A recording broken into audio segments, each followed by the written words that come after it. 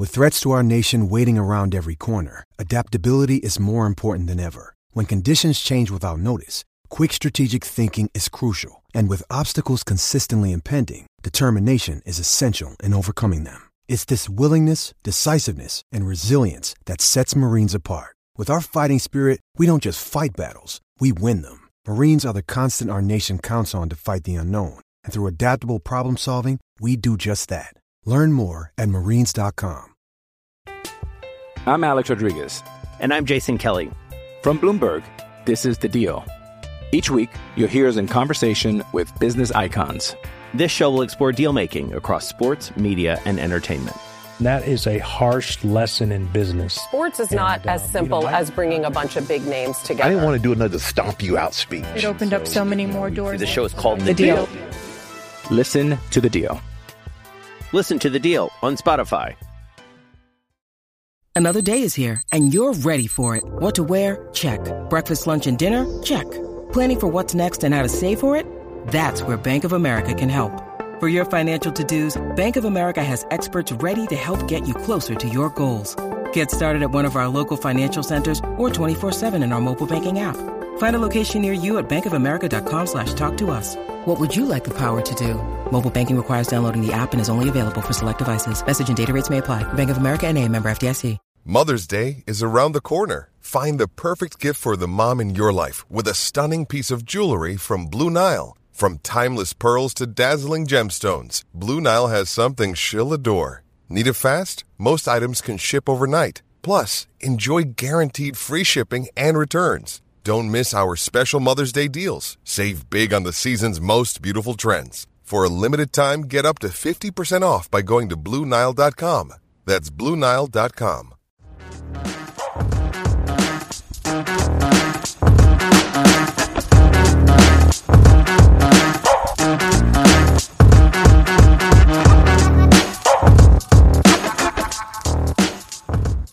Hey everyone, welcome back to Across the Romaverse. I know it's been a quiet week in the Romaverse with international break upon us yet again. It's been over a week since Roma's last played. Not too many big stories breaking, but we'll start with a quick news update section here. Jimmy and Brandon are back with me. So Jim, I'll go to you first just because you broke this rumor on the site a couple days ago about Denis Zakaria. So Jim, what did you hear about that when you broke that story? Yeah, so it's been pretty obvious from, honestly, the start of the season that Roma's still looking for a new midfielder who can be paired with either Bryan Cristante or Jordan Veretout. And in this case, it looks like Thiago Pinto might have found his man, who is Denis Zakaria, currently playing in Germany, Swiss international.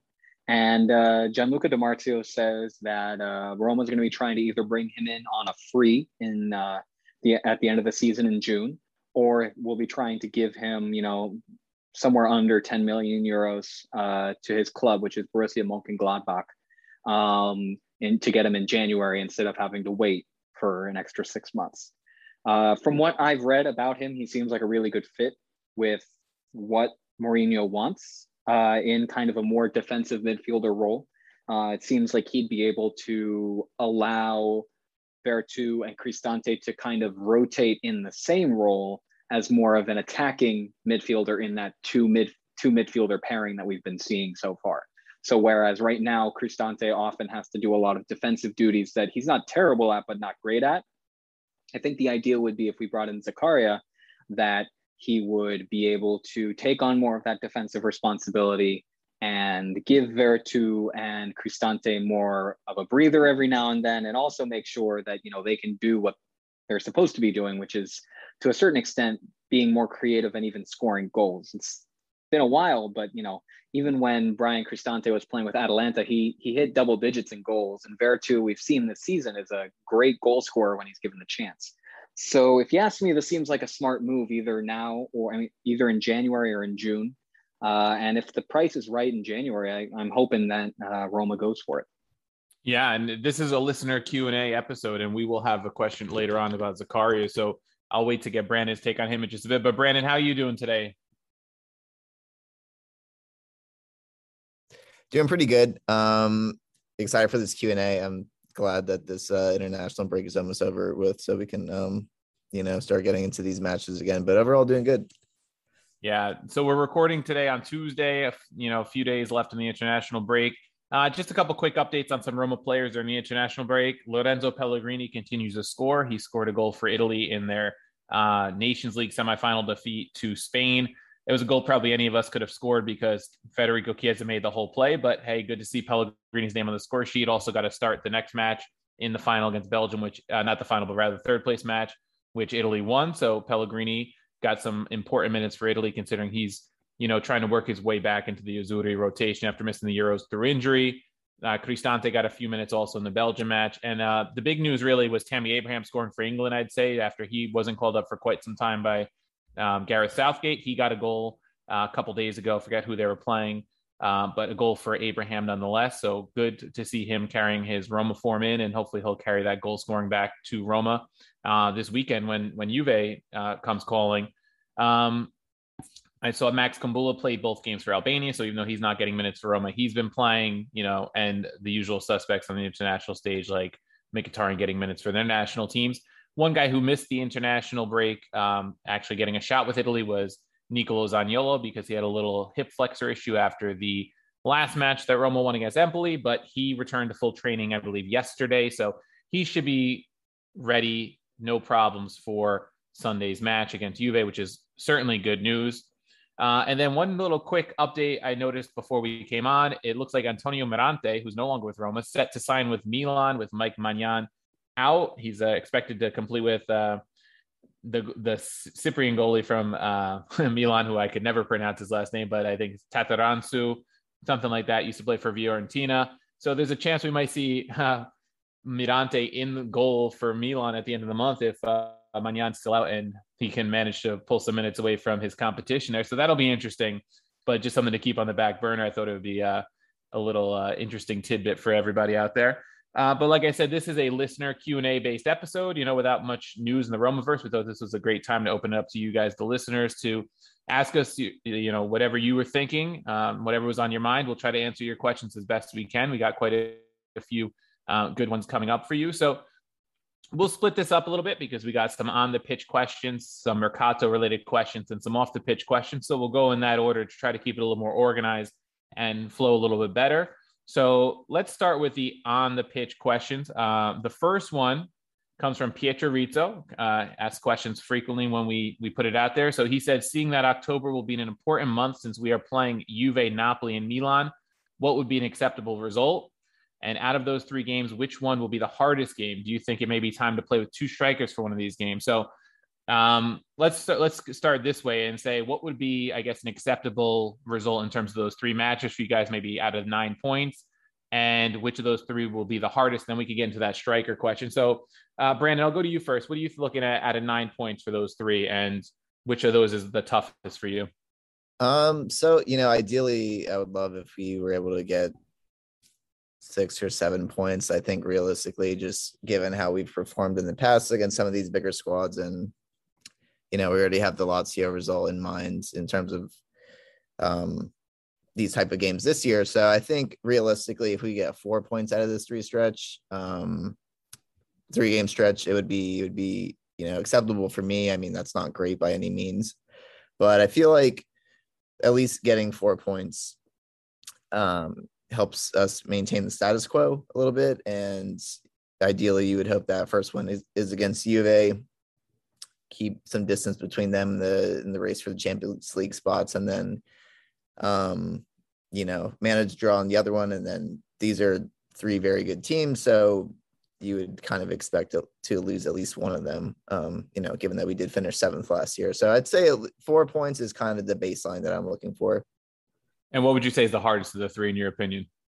Probably the Juve game, right? Just because, the context of that game, Juve is playing catch up and they are kind of rounding into form a little bit. So I think for me, the players probably know that that's the game that they have to win of the three. And so that, I think for that reason, will probably be the hardest for them. Yeah. What about you, Jim? Where do you go with the hardest? And then what would be an acceptable, out of the 9 points? Well, I would probably say that the Napoli game is going to be the hardest, because Milan without Maignan, I'm not as worried about, because coming to the season, I didn't know how well he would adjust to Serie A, but he's done quite a good job. Simply because he's not Donnarumma, he hasn't been getting as much hype, but he's been quite good. Given that with him gone, I mean, sorry, Mirante, but I'm not as worried about you or him as a goalkeeper against our attacking line as I would be with even Szczesny for Juve, who has not been playing well this season at all. So Napoli definitely worries me the most just because they're on such a hot streak, and it would be great if we could break that. But at the same time, I wouldn't necessarily bet on it. As for ideal versus acceptable, I have to remind you guys that ideally we get 9 points out of 3 matches. Like that's the best case scenario. And I don't think I think it would be tough, but I think it could happen. You got to remember that Juve is not playing the way that we would expect them to play. On a season to season basis, even without Ronaldo, you would expect this Juve to play better than they have. Milan is without their number one goalkeeper, or probably will be. And Napoli, Napoli is going to be tough, but Napoli is always tough. So acceptable, I would say I would hope for 5 points, 5 or 6 points, somewhere between in that range. I think either, 2 wins and a loss, or a win and 2 draws is a feasible expectation for this side. I mean, as much as Brandon's definitely right that, we were 7th place last season for a reason, there's also been a pretty big overhaul of this squad. And I think that there's a pretty big difference between Mourinho and Fonseca. So given that, I think that, hoping for 6 points out of 9, I think that is a reasonable hope. Yeah, certainly, have to probably expect at least one dropped result in there. I would think it's a tough stretch. We also have a match against Bode from Norway. I believe that match is away, so we have to travel there to Norway in between the Juve and the Napoli matches, and then Cagliari lands in between the Napoli and Milan matches. So it's a lot more than just those 3 matches when you take it in the bigger picture. So there's going to be some other energy exerted there. Hopefully, matches that turn into fairly easy wins, but you never know. If I have to pick my hardest match, I'm going to go with Juve just because Juve is the only road match of the 3, and Roma has the crowd behind them lately. Capacity is up to 75%. The crowd really seems to be behind this team. We haven't seen things go bad in front of the home crowd yet, so who knows if a match starts poorly, if, the whistles start happening and whatnot. But I think, too, what Brandon said, the context of the match being that it's Juve is kind of struggling. A win at Juve on Sunday could really open up some distance between Roma and Juve, at least in the race for the top 4. And I'd have to say, I guess somewhere in the 4 to 6 range, like Jimmy said, would be acceptable. If you could get a win against one side and a draw against another, you drop one, okay. If you get 2 wins or maybe a win and 2 draws, even better. I think the biggest thing is not to lose 2 matches. I think if you can get out without losing 2, or God forbid all 3, then I think it's, it puts Roma in a position where they at least can show that they can compete with these top sides, which will be important. So kind of piggybacking off that, Isaac Jacobson asked, are these big matches that are coming up going to define our season, or do we need to wait and see if we're better than last year? So Jim, I'll go to you first this time. Do you think these 3 matches define the season, or what do you think about that? Yeah, I don't think so. I think they're important, but I don't think they define the season. If anything, I think that what we've seen throughout, I guess even the past decade of Roma, is that it's not really the matches against the big sides that define the season. It's how well this club can do against the little teams, because that's really how you die. It's like a million scratches of a draw here, a draw there, a loss here, a loss there against teams that a club as big as Roma should be losing to, quite frankly.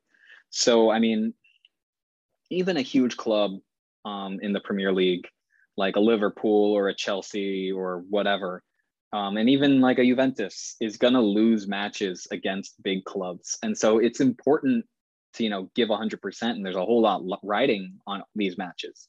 But I would almost argue that it's way more important to build up the mentality that the matches against the little squads are the must wins. And the good news is I really think that Mourinho's done a good job of improving that mentality at the very least. It does seem like the side cares about winning and winning handily against smaller sides. I think, so I would say I don't think they define the season. I think that we do have to wait and see.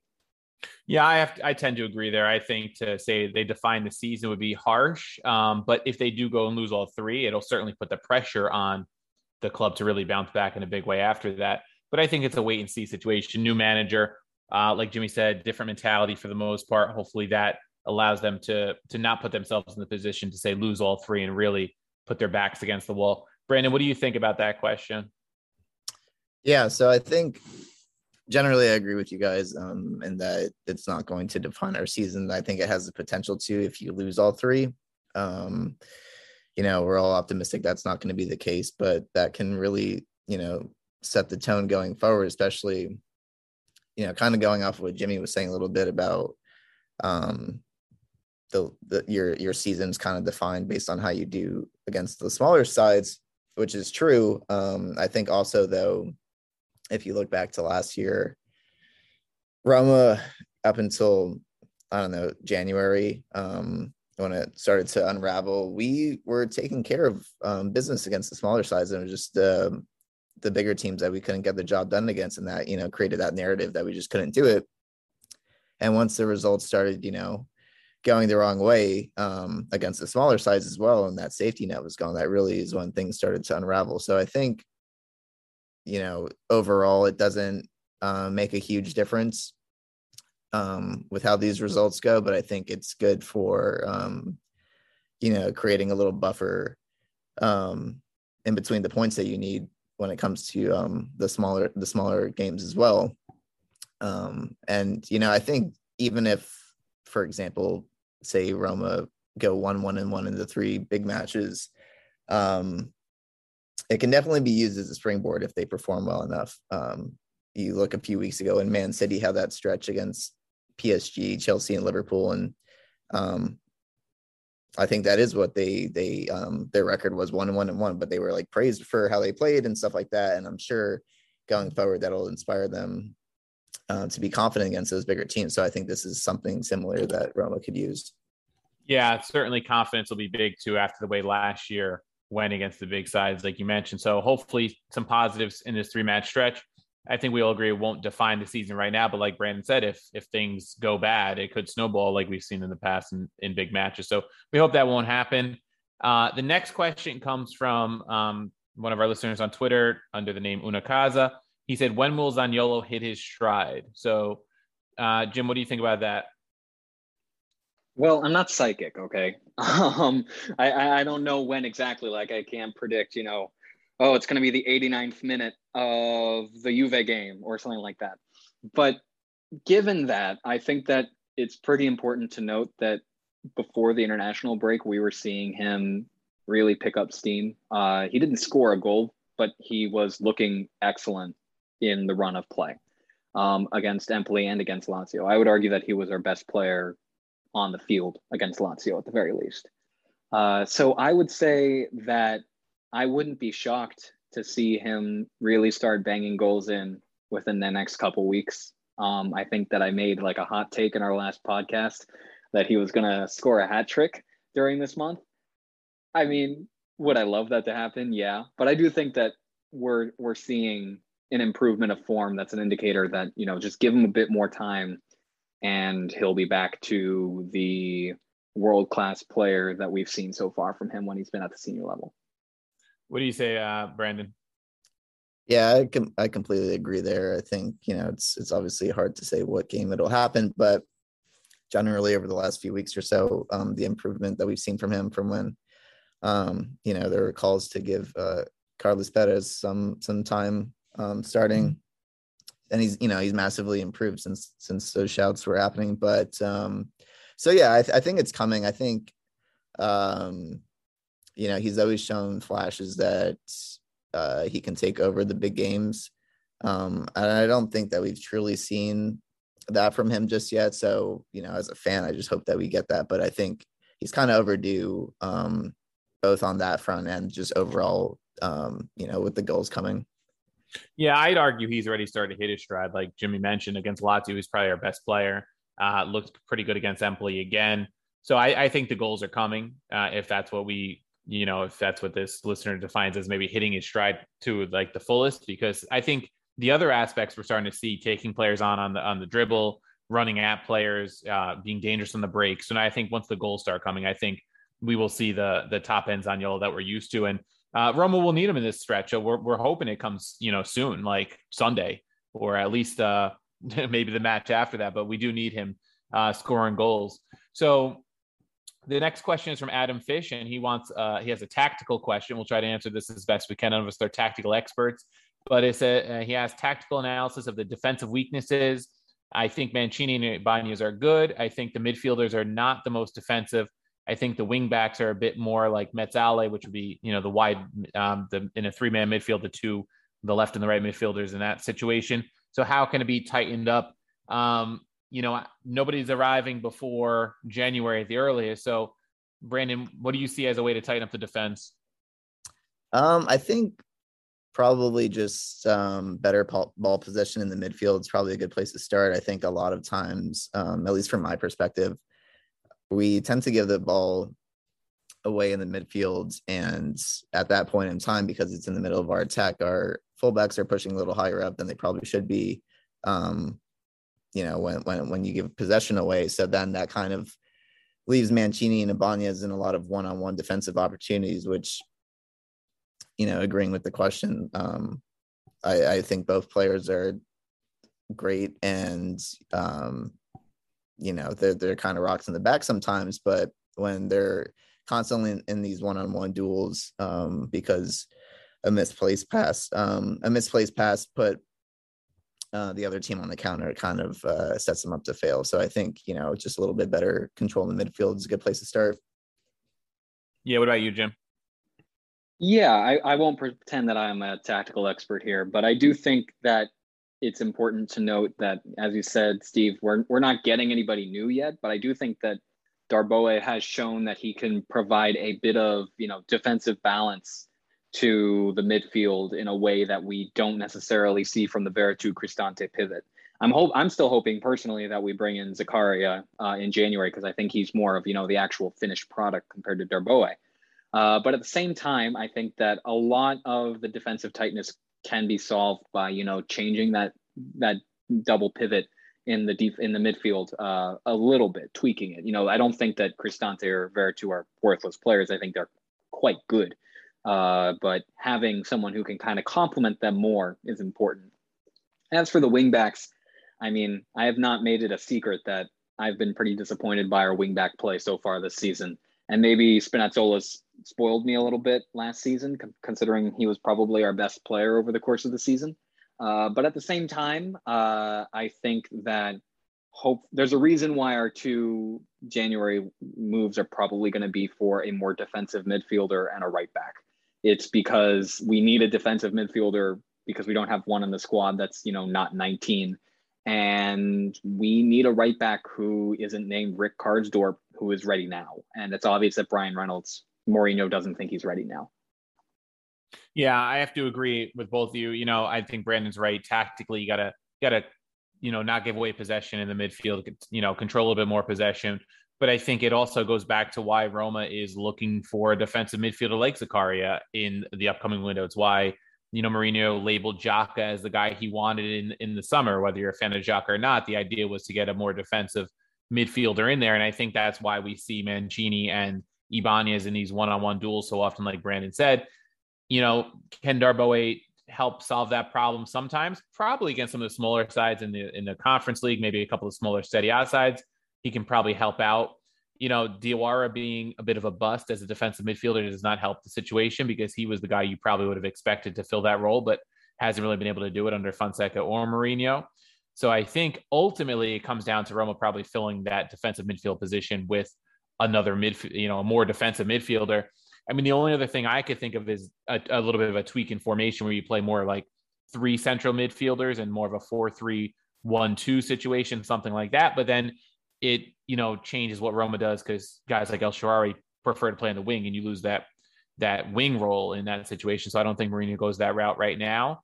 But you never know against some of the tougher midfields, and said, yeah, maybe he decides to mix it up a bit to get a little more cover, because we don't want to keep putting Mancini and Ibanez or any other central defender in a position where they're going to be, in these one-on-ones too often. So we'll see what Mourinho does, if he tactically changes things up at all. But I think we all agree that at some point the defensive mid has to be addressed on the Mercato. From is really going to truly shore it up. And, I think we've said Jimmy said it before, I've said it in past episodes, I think Cristante fits the Veretout role better than his current role. And, if those two have to rotate with another defensive mid, maybe Roma's all the better for it. So we'll see what happens come January or the summer.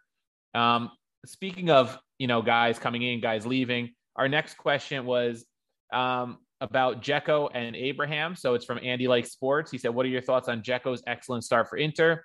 How does having such an exciting replacement in Tammy Abraham impact your feelings? I'll start this one. I have to say, what Dzeko does for Inter, as long as he's not scoring on Roma, it doesn't really bother me. It kind of makes me chuckle when I see that he's got like 6 goals already, because it just shows how disinterested and unmotivated he was, in my opinion, last season. But I think having Abraham certainly softens the blow. If he was over there scoring 7 goals and we had like Borja with 1 goal and not playing well, maybe it hurts a little bit more. But I think the thing with the whole Dzeko situation, you guys could weigh in on this, is I think it was just time for him to go. So it doesn't hurt as much as like losing a player in his prime who we could have really used this year. That's just my take. But what about you, Jim? Yeah, I'm going to be honest. I've barely thought about Dzeko this entire season, and it's been glorious. I guess on some level, I'm happy for him that he's finding success. But at the same time, the level of infatuation that I've seen with some Romanisti for both Dzeko now and before for Nainggolan when he moved to Inter was always kind of like sad to me. It was like, kind of like still pining after your ex-girlfriend like behavior, which to me is just, be above that. But it definitely helps that Tammy Abraham looks like he can provide just as much as, if not more, to Roma than Dzeko did towards the end. And, he also has like a solid decade on less to like under his belt than Dzeko does. And, all things considered, I'd also much rather be in Roma's situation than Inter's situation more broadly. Like, have you heard about their finances? It makes Barcelona look like a picnic. So I'm not exactly sure how long it will be until the wheels fall off of that ownership group. There were rumors that the Saudi Arabian team the Saudi Arabian group that bought Newcastle recently was also considering buying Inter before they bought Newcastle. But now that they've bought Newcastle, they have no interest. And that kind of takes out one of the few options that I could see for, Inter getting another hugely rich ownership group. So not only do I not really care about how Dzeko's doing, I also really wouldn't trade places with Inter, period, for basically any factor. Yeah. What about you, Brendan? You shed any tears over Dzeko scoring goals for Inter? No. I don't. Yeah, I agree with you guys. It doesn't really bother me any. I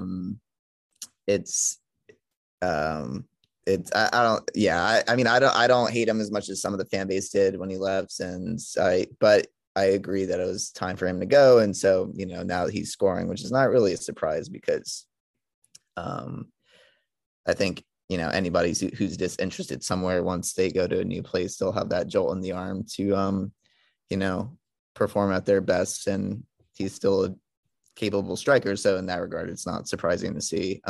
But, in regards to the Tammy aspect, I think for the majority of Dzeko's tenure, we were kind of wondering, oh man, how are we going to replace this guy? We got him for what was it, like 15 million euros from City, and he scored over 100 goals for us. So you're not typically going to find that return at 15 million. And credit to the club for, splashing the cash and getting Abraham when the opportunity popped up. I think, going back to that point about how are you going to replace Dzeko, you probably couldn't have replaced him better than Abraham, just because, at least based on early returns so far, he's kind of the opposite of everything Dzeko is doing the last few years in terms of, energy, work rate, things like that, which, you know, are important and can affect a game. So I think, you know, it's just a credit to the club for jumping on it when they could. Yeah, and one thing I will throw in, some of the Inter accounts I follow on Twitter, they complain about the same things we've complained about Dzeko missing sitters and things like that. So even though he's scoring goals, it is a little bit of the same old Dzeko. So I can't imagine, I'll say, any Roma fans missing Dzeko too much right now, unless you were like a huge Dzeko fanboy, which I think by the end there weren't too many. But like you said, I mean, completely opposite player in Abraham. I mean, imagine what Roma's attack would look like with Dzeko instead of Abraham right now. If you're missing Dzeko, I can't imagine it looks anywhere near as fluid or as pretty. So moving on to a player who hopes to return to the pitch soon, Leonardo Spinazzola. Johnny Delicoli of the Calcio guys asked, do you feel like Spinazzola's return is being rushed, given that Roma has a solid opportunity at top four? He saw a rumor that he might be making his return by mid-November instead of January as originally predicted, and he doesn't think it's a good idea. So, Brandon, what do you think of a potential mid-November return for Spinazzola coming off that torn Achilles, which happened, I guess, at the beginning of July? So I guess we'd be looking at about a 4.5-month recovery there.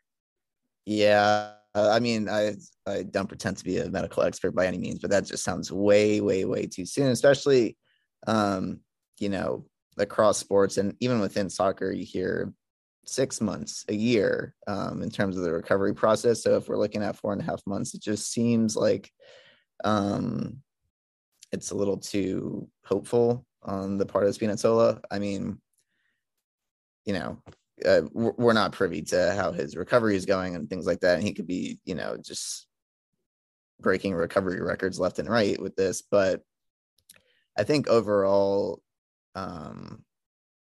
you know, we've lost 2 matches thus far under Mourinho, but I wouldn't say that either loss was entirely the fault of the left back, whether it's Vigna or Calafiore, I can't remember if Vigna started both games. But, you know, having said that, I think we're not hurting for Spinazzola to come back in November. And I think if it makes more sense long-term for him to show up in January, almost like a, you know, winter Mercato signing in itself, I think it probably would be best just to exercise a little caution here. Yeah. What do you think, Jim? 4.5 months too quick? Yeah, I got to say, I'm getting PTSD from the Nicolo Zaniolo first rehab. Whenever I see him, you know, talk to the press and say, I'm going to be back by like Thanksgiving, like for us Americans, Thanksgiving. It's like, well, dude, I love you. And I know that you basically built up the entire past couple of years of your playing career as proving the haters wrong, which, you know, he did a great job of doing. It's easy to forget how close we were to ditching Spinazzola for, who was it? Politano. It was Politano, yeah. Like a guy who, you know, I wouldn't make that trade today if he paid me $1 million. So, yeah, I mean, this is a guy who went from loan to loan while in the Juve system, never seemed to really catch on, and then finally got a chance with Roma and hit the ground running once he got over some injury issues, was able to break heavily into the Italy squad, and then had that Achilles tear. So I understand why his mentality, why he wants to just think, go, go, go. I've got to keep proving people wrong. But at the same time, man, you're too important to our long-term prospects to rush this rehab project, if you ask me. And so I'm hoping, as Brandon said, I think Mourinho said it himself, that he's going to be viewing Spinazzola as like a January transfer in. And I think that's the thoughtful way to go about this, for Mourinho to say to Spinazzola, look, I want you back ASAP, but I want you back and I want you to stay back. And we know that you've had injury issues in the past, and we know that Achilles can be weird. So let's take it a little bit slower than you might like, and then really try to get you going again in January. I also think that it's pretty likely that Roma's still going to be hunting around the top 4 in January. And I don't see the wheels falling off because a lot of these wins have seemed sustainable to me. So it doesn't seem to me like if we don't put him in now that, you know, we're just going to collapse. So for all those reasons, I really hope that he is thoughtful about his return timetable, just because, you know, I really enjoy watching him play, and it would suck to see a Zaniolo 2.0 happen where he rehabs from one injury and then, you know, does the same exact injury again, just with a different leg, which could obviously happen if he comes back too quickly. Yeah, obviously none of us are medical experts. We're only from the outside looking in. There were some comments from Spinazzola the other day, how he feels like a lion now, like he's really built himself up from a personality standpoint to combat this injury. And he feels good about himself. He did admit that this is probably the most important month of his recovery to see, I guess, if he can get back by that mid-November goal of his that he has.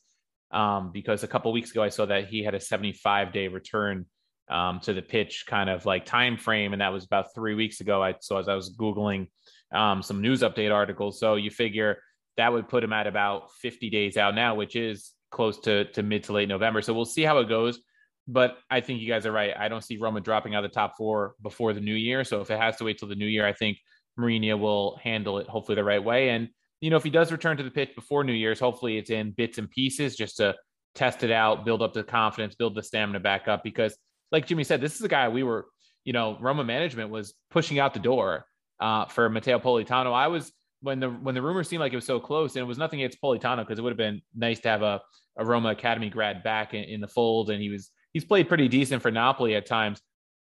There was so much potential in Spinazzola, and that move breaking down was huge for Roma. So business and non-business with Inter the past couple of years has served Roma well, between Zaniolo for Nainggolan, the broken down deal with Spinazzola. Roma's kind of come out in the better end of both of those deals. So we'll see with Spinazzola. We're all hoping for the best. And, Vigna and Calafiori should be able to more than cover him for the time being, especially because our biggest stretch is this 3-week window coming up. It's not, late December where we have a handful of hard games before New Year. So hopefully, they manage him well, because I know January, I think Milan comes back around, Lazio comes back around. So we'll want him for those.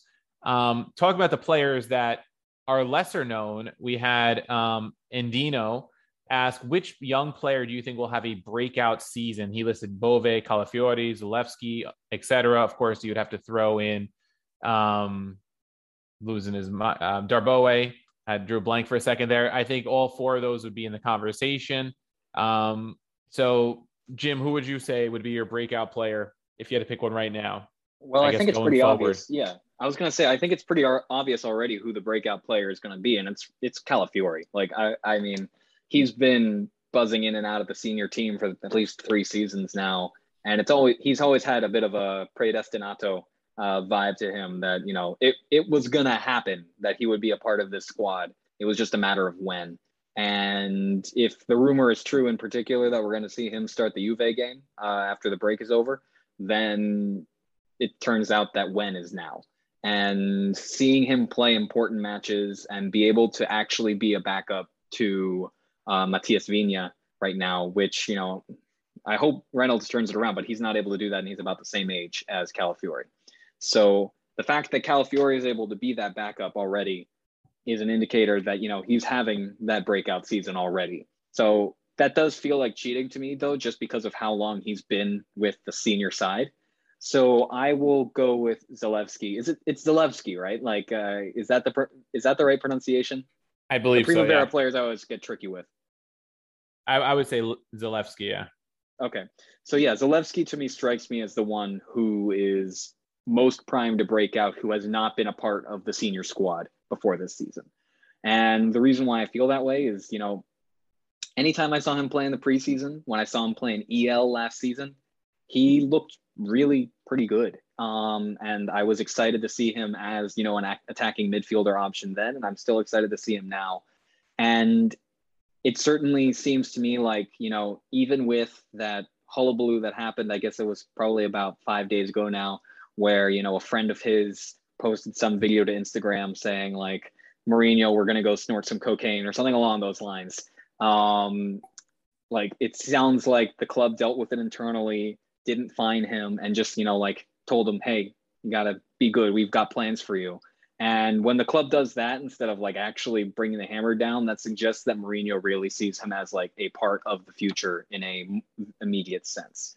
So if we're excluding Calafiori from that list because he's basically already a part of the squad, I would say Zalewski is, the next in line. What about you, Brandon? Yeah, I think it's really between Darboe and Calafiori in terms of who's probably going to have the breakout season, just because the other candidates really haven't, played a ton thus far. And I know Darboe hasn't as well, but he seems already more primed for a larger role than the others.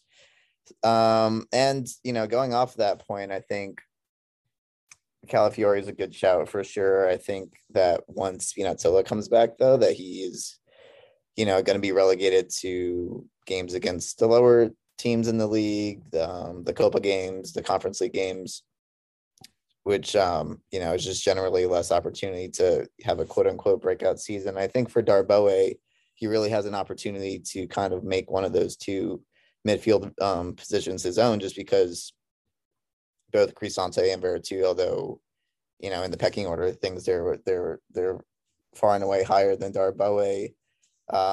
That's just not their position naturally. So I think based on that, Darboe being in a position that we don't yet have a solution for, and come the winter market, that could change for sure. But I think as of right now, Darboe just has a little better chance of playing a starting role in the going forward.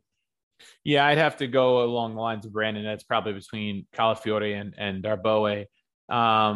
Calafiore, though, like Brandon mentioned, depending on when Spinazzola comes back, might be relegated to third left back, which could hamper him a bit.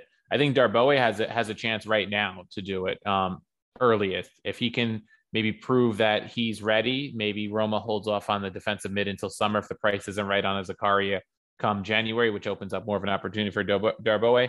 But I'd have to think it's between those two.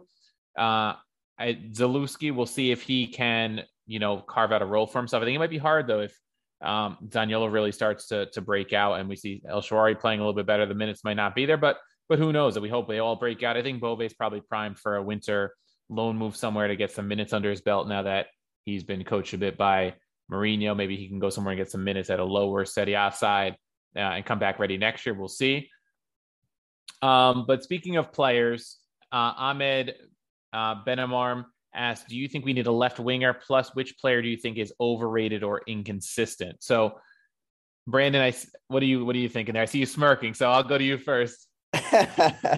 No, it's a dangerous question because I'm sure we'll get some level of backlash if we label a player overrated. So I'm reluctant to do that, but you called on me first, so here we are. I don't know that there is somebody that we could call overrated per se. I think in seasons past, my go-to answer would have been Pellegrini, easy. But I can't really go back to that one this season. But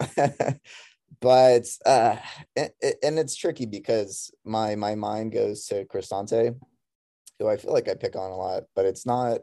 I'm aware of the fact that he's playing almost, in a relatively out of position, going against his natural inclination to get forward. So I think, I'm gonna label it a tie between Veretout and Cristante just because they've been equally at fault, and that not to say that they're overrated. To be clear, just the consistency hasn't really been there this season, but we've hashed that out a little bit in terms of why that is, and so that's why we constantly have this discussion about who we're going to bring in the winter market is that inconsistent play. So I'd say those two are probably tied for me. What about you, Jim? I feel like this question is begging for someone to say yes because Stefan El Shaarawy is overrated and inconsistent. I feel like the way that this question is structured is begging for someone to say that. I'm not going to take the bait though, because I actually like El Shaarawy, and I also know that Bren loves El Shaarawy, so I'm not gonna do that. I will say that in terms of inconsistency, I don't know. Can I just say Rick Karsdorp, and you guys can put together a super clip of me saying all the negative things about Rick Karsdorp that I've said over the past, forever. I don't think we need a left winger though. I think that El Shaarawy, Mkhitaryan, and Zalewski are good depth there. Adin Shomurodov, who can play on the left wing. I think we're really fine with attacking options right now. And there's a reason why it doesn't really seem like we're looking for any attackers in January. It's because that's where we have the most depth. I think we have the least amount of depth, obviously, at defensive midfielder, and then right behind that at right back, which makes a lot of sense that we're looking there in January. Yeah, I agree. I don't think we need a left winger. I'm happy with Mkhitaryan, El Shaarawy, and Zalewski as a third option. And in terms of overrated and consistent, I wouldn't say overrated. I agree with what Brandon said. But in terms of consistency, I was also thinking maybe along the lines of Karsdorp, because we've talked about his inconsistencies. We expected a bit more out of him this year. So in that sense, I'll go with him. It's hard to really comment on some of the players that haven't played so much. So I'll go Karsdorp with my answer as well. And then we'll wrap up this section before our commercial break. Malfan5 asks expectations for this season and why. I guess maybe at this point, 7 matches, and we kind of did a last episode, but real quick, what is your expectation for Roma so far at this point in the season, Jim? Yeah, I mean, I said this at the beginning of the season. I said this for our 7 matches roundtable piece that we did, I guess, right before the international break, which you all should read if you haven't. My expectation coming in with Mourinho being signed and the signings that we made, like Tammy Abraham, was a Champions League spot. That expectation has not changed. I think that this club can fight for a top 4 finish, especially if the right reinforcements are made in January. I don't think that should be that controversial. I think that if Roma is able to really make the right transfers in January and people gel in the right way, like if we see Zaniolo really start to rack up the goals and work well with Abraham, I think 3rd or 2nd place is also a possibility. But right now my expectations are top 4, and I haven't really seen anything so far this season that would make me change my opinion that top 4 is the goal. Brandon, what about you? Yeah, I think for me, the first, prior to the season starting, I probably would have said 5th or 4th is probably our ceiling, with, a likely 5th place finish, just based on the strength of some of the other teams. Based on the results thus far, I am more optimistic for sure. I would say probably a 3rd place finish isn't out of reach. Comfortably 4th. Wouldn't be a surprise, but I think that is almost entirely contingent on how we get through this next month, particularly those 3 games against the big boys. And I think, if we come out relatively unscathed, get the point totals we talked about in the previous question, I think that really sets us up to, look beyond just 4th place and hopefully maybe 3rd or 2nd even. Yeah, I've just, stick with my original prediction of fighting for the top 4. I see no reason why at this point we can't fight for the top 4. Obviously, reinforcements could strengthen, or lack of reinforcements might weaken that position. But I think, like Brandon just said, how we get through this 3-match stretch against the big boys will say a lot about this team. Maybe expectations change in a month or so, but as of now, I'm sticking with top 4 as well. We'll take a quick commercial break, and then we're going to get into some of the Mercato questions and off the pitch questions. So we'll be right back. I'm Alex Rodriguez. And I'm Jason Kelly. From Bloomberg, this is The Deal. Each week, you'll hear us in conversation with business icons. This show will explore deal-making across sports, media, and entertainment. That is a harsh lesson in business. Sports is not as simple as bringing a bunch of big names together. I didn't want to do another stomp you out speech. It opened up so many more doors. The show is called The Deal. Listen to The Deal. Listen to The Deal on Spotify.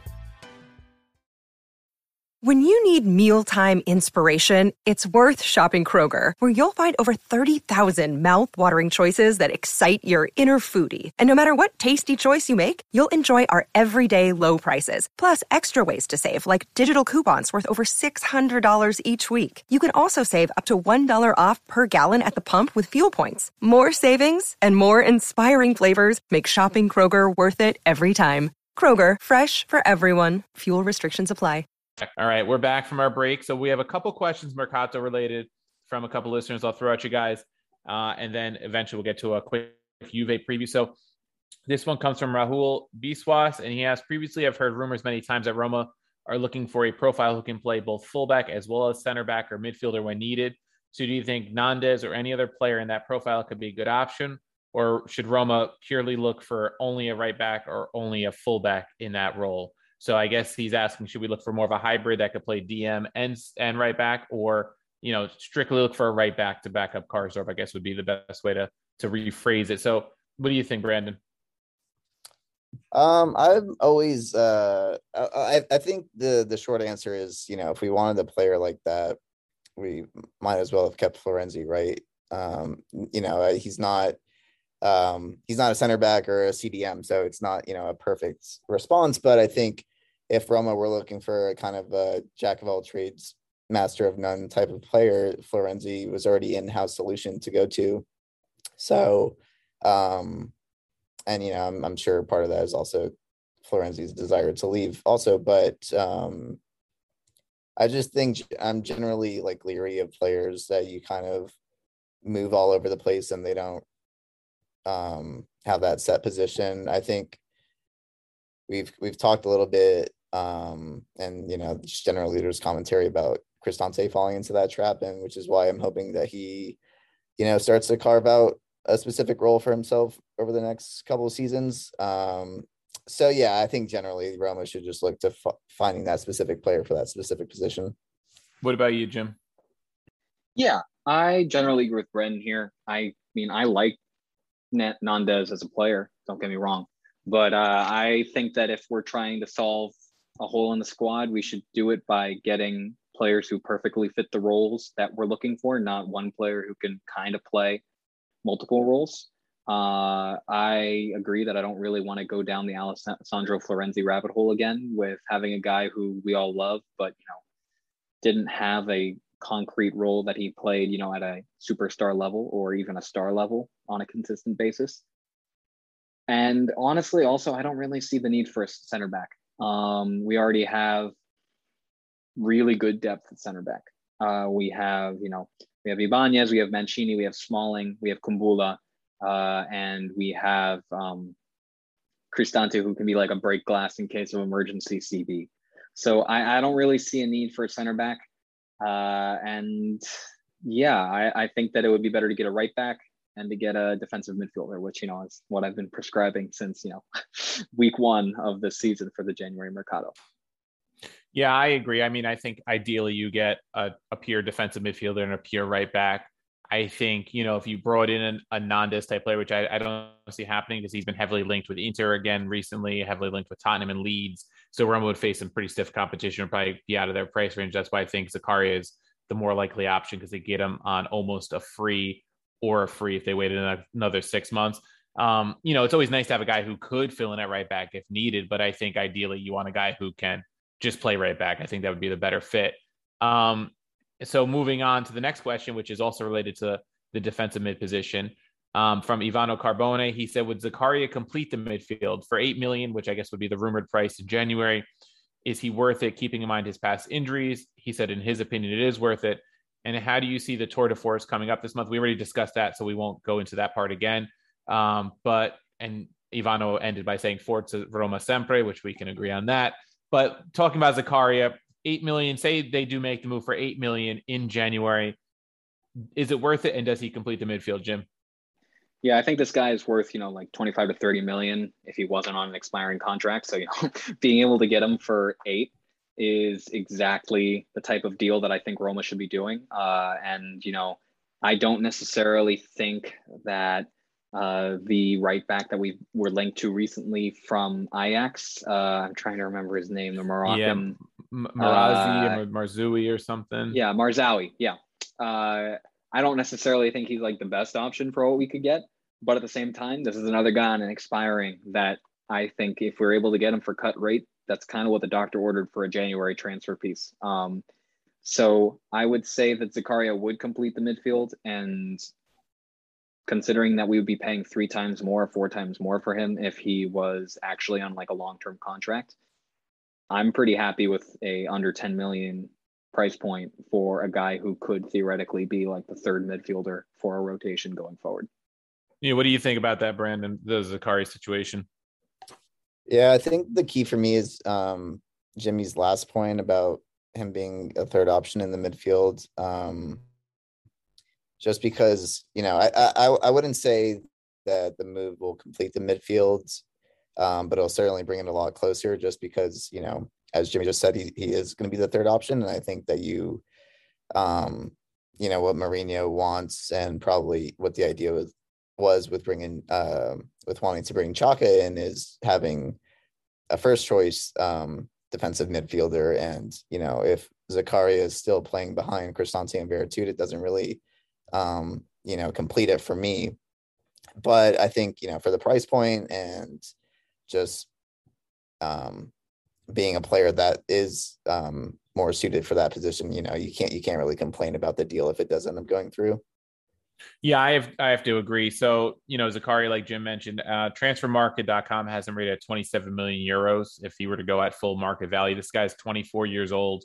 He'll be 25 in November. So if Roma were to theoretically get him in January or come June, he's a 25-year-old with a value of close to 30 million euros. And I see Carbone mentioned the injury issues. It was really 1920. He had a knee issue that kept him out for almost a full season, 21 matches. But other than that, he's been pretty good injury wise. Last year, just one match missed. This year, so far, he missed one match due to coronavirus, one match due to fitness. So not a long laundry list of injuries. So I think for definitely worth it, 8 million euros, especially because even if you go on and sell him on in a couple of years, he's probably worth more than his current market value given his age and potential. Complete the midfield. I don't know, like Brandon said, I don't know if it completes it 100% in what Mourinho wants, but it definitely brings it a lot closer in the sense you have a guy who can play a true defensive mid position, frees up both Cristante and Veretout to be a little more free in their positioning. And heck, if they have a third midfielder, who knows if maybe once in a while Mourinho goes to a 4-3-1-2 or something like that, or a 4-3-2-1 where, Pellegrini's still playing in the hole, but you can complement Zakaria with both Veretout and Cristante if you want to pack the midfield a little more. So I think it gives Mourinho some more options having another tried and true established player rather than like a Darboe who's young and unproven. Next question on the Mercato comes from Sufyan. He asked a few questions here. So the first one he asked was, Roma has been buying a lot of offensive players and is also linked with them. Our sole defensive purchase is also relatively offensive, referring to Vigna, if you don't compare him with the most attacking fullback in the world, in his opinion, which would be like a Spinazzola. So compared to Spinazzola, he might not be super attacking, but in general, he's a pretty attacking left back. Do you think that's a good thing considering Roma's weaknesses in the defense, Brandon?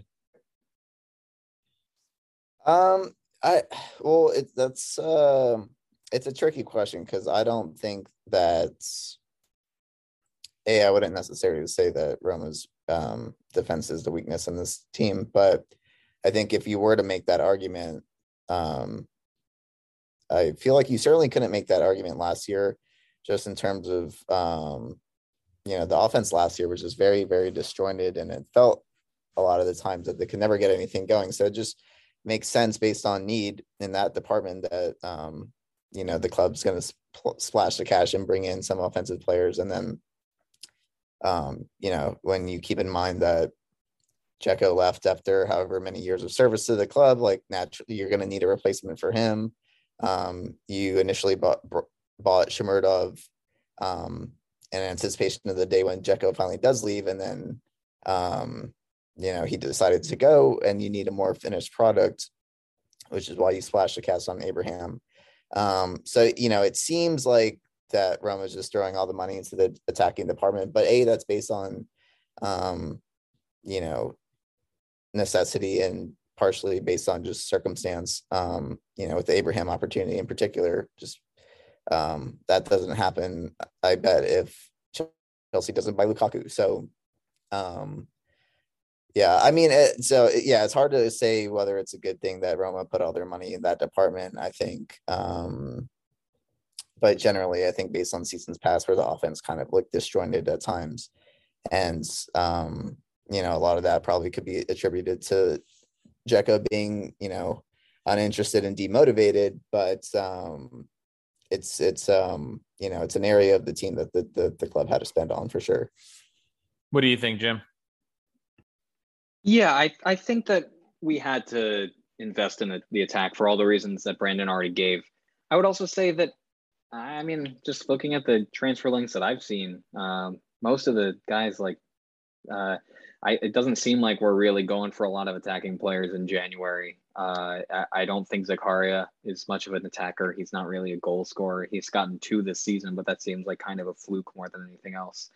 And, the way that we play indicates that fullbacks have to have some attacking prowess. So the fact that we're being linked to attacking right backs makes sense, but we're not looking for Spinazzola on the right flank, I don't think. So I think that Roma's weakness is the defense. He's right about that. But that's probably intentional given that we had no offense last season. So given that I'm pretty happy with the offense, and given that the transfer rumors that we're seeing are pairing us with a defensive midfielder and a right back, that seems like the right answer going forward. I'm happy with that plan.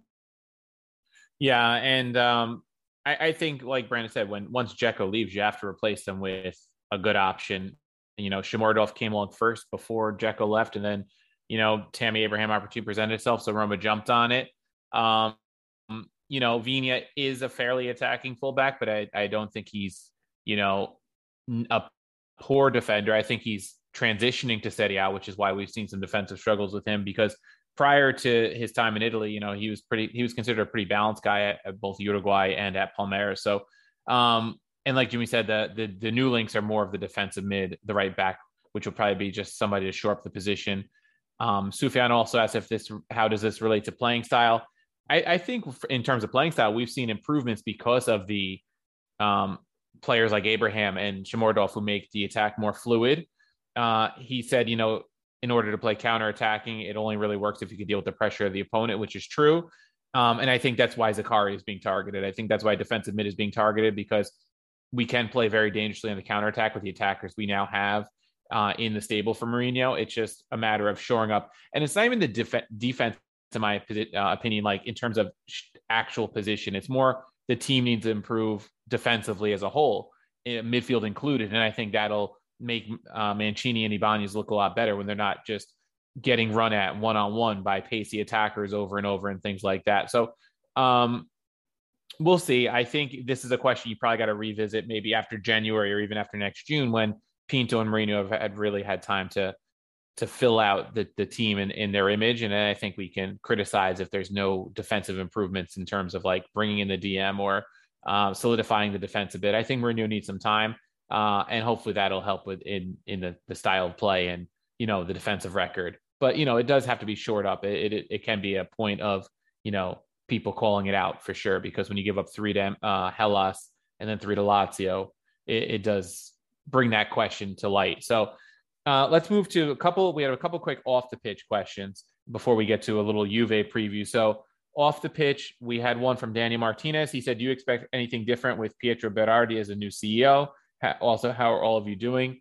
Personally, I couldn't tell you really what a CEO does of a football club. I'm hoping if anything changes, it'll help with the stadium project, because we've seen Roma struggle in that. So maybe a guy like Berardi, who has more of a football background, can help push that along somehow. But I don't know what else changes. What about you, Jim? Yeah, I used to think that he helped with like sponsorship deals and things, and then we hired someone to do sponsorship deals. And I used to think that he was in charge of stadium stuff, but then it became clear that Ryan Friedkin was the guy who was kind of being tasked with figuring out the stadium. So I really have no clue what the CEO does. Given that, I mean, I don't know. Is Pietro related to Domenico? Maybe we can get that guy on a free. Other than that, I have no idea what he's up to, what he's doing. But I didn't see any reason to hate Fienga. He seemed like he did an all right job when we were without a DS. And someone should let us know what he actually does, and then I'll have more of an actual comment to provide. What about you, Brandon? Can you give us shed any light on the CEO situation? I don't know if I could do any better of a job than you guys did, but I think, you know, I can't really speak to like the day-to-day effect this change will have, but I think overall it's just more it's just another example of the Friedkins getting in their people into these roles. And I think maybe Fienga was kind of like the one of the last vestiges of the old regime type of thing. And so now, as you know, they're filling in these roles with, you know, more people within their inner circle, I suppose you could call it. I kind of expect things to just be more in-house. And, you know, for example, like Mourinho hiring came out of nowhere. And there was no rumors about that or anything until it happened when we found out. And I just expect that, you know, when they make changes like this, it kind of just accelerates the club to being more like that. Yeah, I agree. I think it's a matter of just clearing Fienga out because he's part of the old regime. I'm actually surprised he lasted as long as he did. I guess they the Friedkins had other priorities in other positions. The second question, which came from Shantanu about the stadium, he said thoughts on the new stadium situation. I mean, we've been going on about this for a long time. I know there's mayoral elections coming up in Rome. We have to anticipate Raji probably gets voted out, and then maybe the new mayor is a little more kind to Rome and doesn't give us the runaround so often with the stadium. Hopefully with the Friedkins in place and with a different team working on the project, they get a stadium plan in place. I'm just hopeful that, in Lorenzo Pellegrini's Roma career, he'll get to christen the new stadium, since Totti and De Rossi haven't. What about you, Brandon? Yeah, I guess for me, the comment I have on the stadium situation is that whenever it comes up, I just think about how when it was first announced, the idea was for Totti to be playing in this stadium, and here we are, however many years after he's retired, and we haven't even broken ground on it yet. So it always makes me sad to think about. But as you were saying with the mayoral elections, hopefully, whichever way they go, I'm not going to pretend I know even a little bit about Italian or Roman politics, but whichever way the election goes, you hope that it kind of helps kickstart the process again. Yeah. What about you, Jim? I know you're into politics, but I don't know how much you know about Roman politics. I know enough about it to know that one of the big reasons why Pallotta wasn't really able to get the stadium off the ground wasn't even necessarily Raji herself, which people, felt very easily able to say like, oh, she's a Lazio fan, that's why it didn't happen. No, I'm sorry. That's not why it didn't happen. Why it didn't happen was because Italian bureaucracy is really hard to get through in any way, shape, or form, particularly if you're a non-Italian who doesn't want to overly grease the wheels of progress. And I don't have too much optimism for the stadium project being starting within the next year or two. I have more optimism now than I did before Pallotta left, but still it's more just like a wake me up when there are actual shovels in the ground. I'm not pinning too many hopes on getting to try out the Stadio della Roma anytime soon.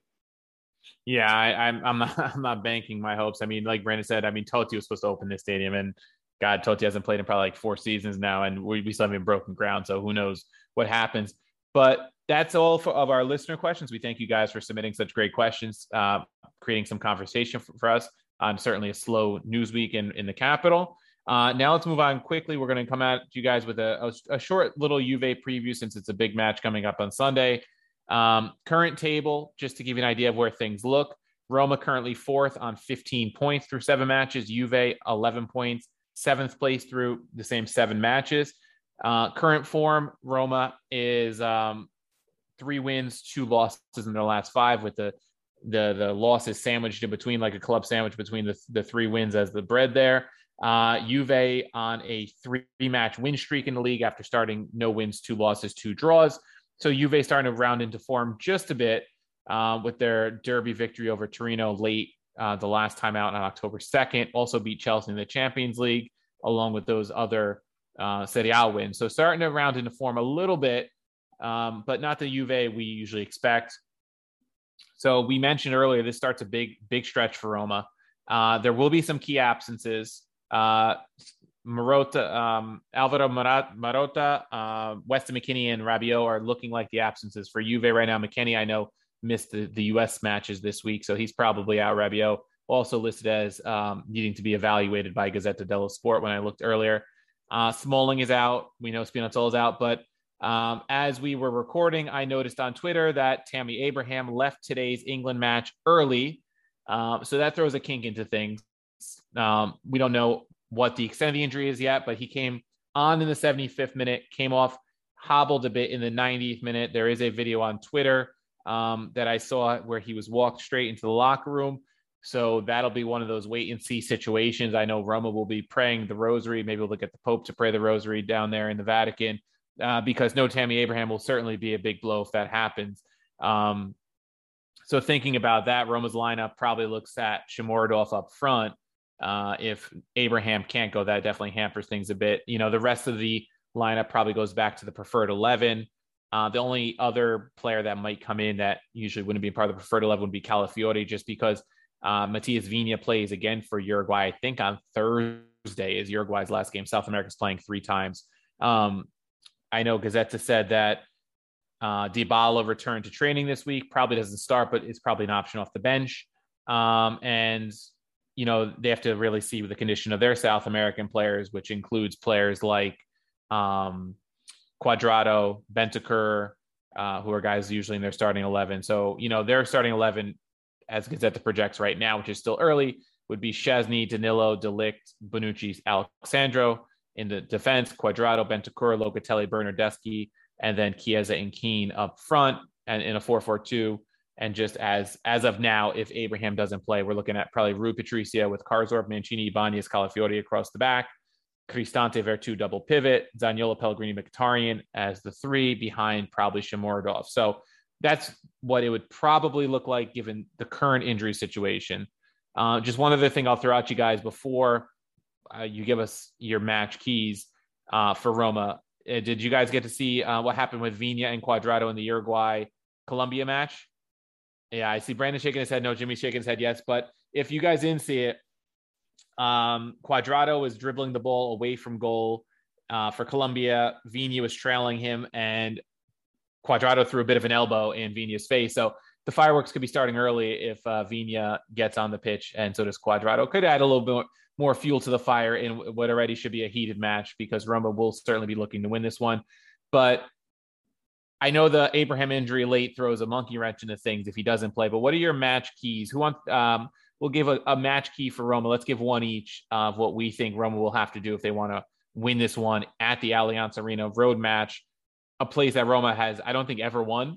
Always difficult place to play. If they did win the match a couple seasons ago at the end of the season, I think was at the Olympico though. So was it at the Allianz, Jim? It was. So yeah, that was their first win there. Very meaningless match though at the end of the season. So in a meaningful match, Roma hasn't won there yet. So Jim, what would be your one match key for Roma to win this one? Yeah, it's got to be Calafiori. We've seen a lot of indicators that he's probably going to be starting this one because Viña keeps on getting screwed over by these international break things. Whether it's, this really crappy play by Cuadrado, who he's one of my least favorite players out these days. I just find him to be pretty dirty. But Viña is probably not going to be playing this match. So that means it's Calafiori's first really important match that he'll be starting.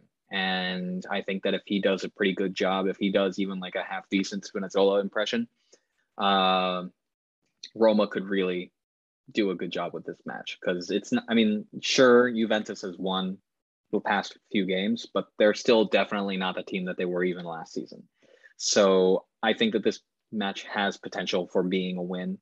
But I think a lot of it hinges on how good Calafiori is in a match that not only matters, period, but matters. It's a big match for our placement, for our mentality heading into the rest of the month.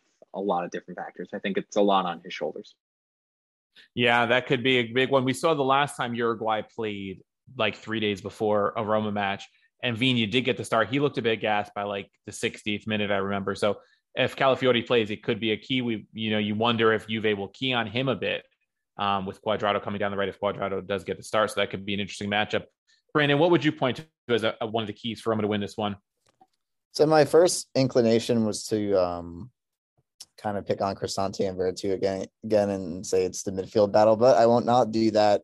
And I think it's really going to be a question of how they come out of the gates to start each half. I think particularly in the second half, there's been a running theme this season of us coming out of the gates flat.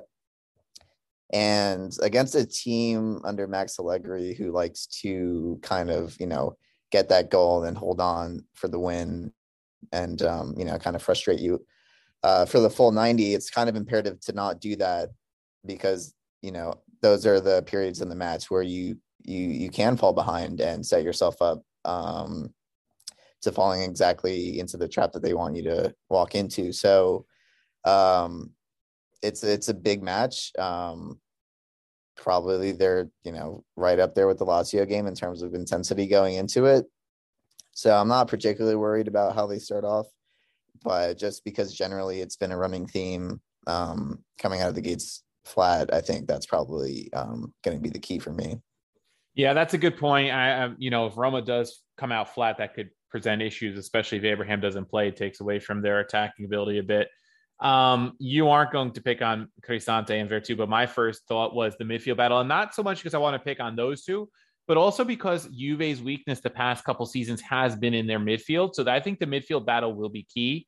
If Juve lines up in the 4-4-2, it'll be interesting because they will have a little bit more in the midfield. But when you think about who their wide midfielders are, it's Cuadrado and Bernardeschi. So they kind of play almost like auxiliary wingers in a sense, because they're going to be playing wide. That they'll probably be more the issue of Calafiori and Vigna or Karsdorp, whoever gets the start on the fullback positions. But I think in the center of the park, it could be important for Roma. If Cristante and Veretout can win the midfield battle with Bentancur and Locatelli, if that's who it is, Roma's at a much more of an advantage. If they can't keep Locatelli in check and he's able to dictate play a bit from the midfield for them, that becomes an issue for Roma.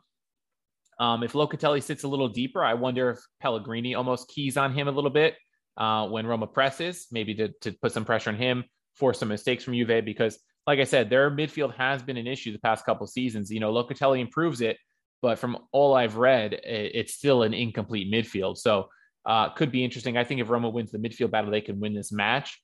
So not to put any pressure on you guys. We talked about, getting 4 or 5 or 6 points in this stretch would be good for Roma. We don't expect them to go 3-0, but for you going to the Allianz Arena, big match, Juve starting to pick up steam, coming off an international break, potentially without Tammy Abraham. What would be a good result for you? And are you bold enough to give a prediction, Jim? I'm not bold enough to give a prediction.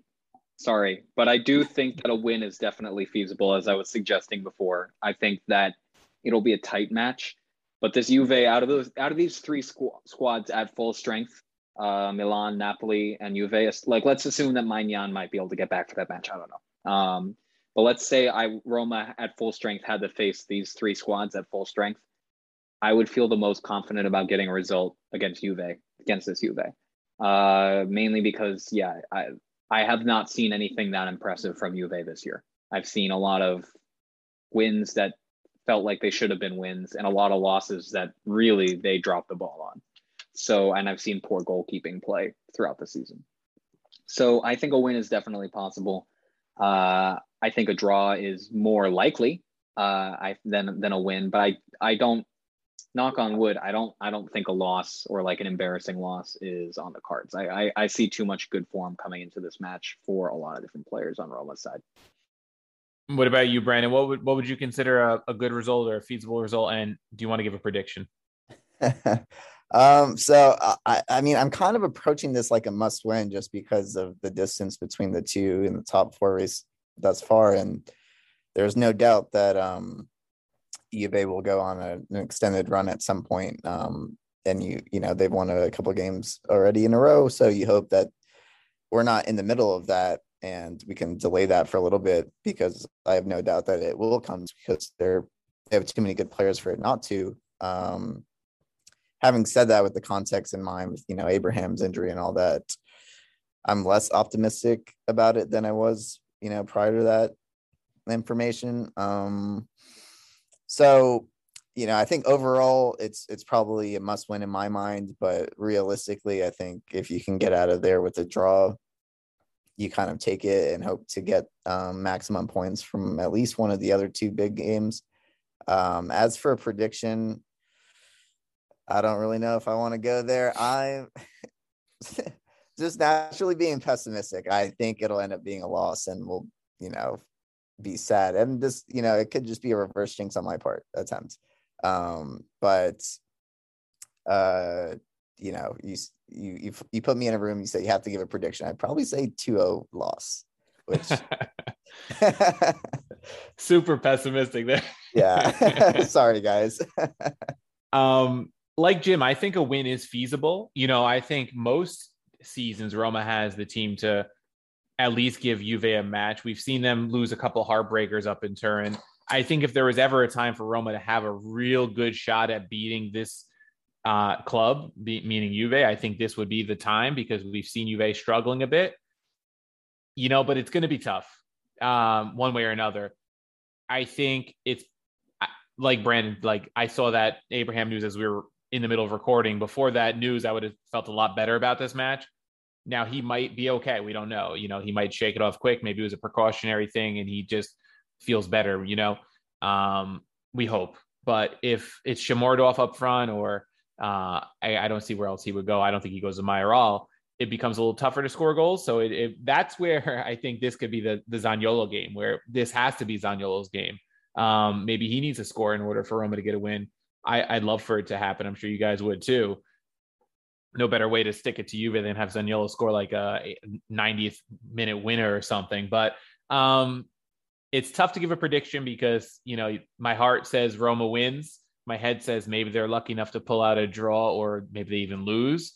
But I'm going to go optimist here because Roma's been the more informed side. And if we can win and go 7 points clear of Juve this early in the season, it would certainly feel real good and look real good in the table and give us a little cushion for when Juve does go on that run that Brandon referenced that they usually go on.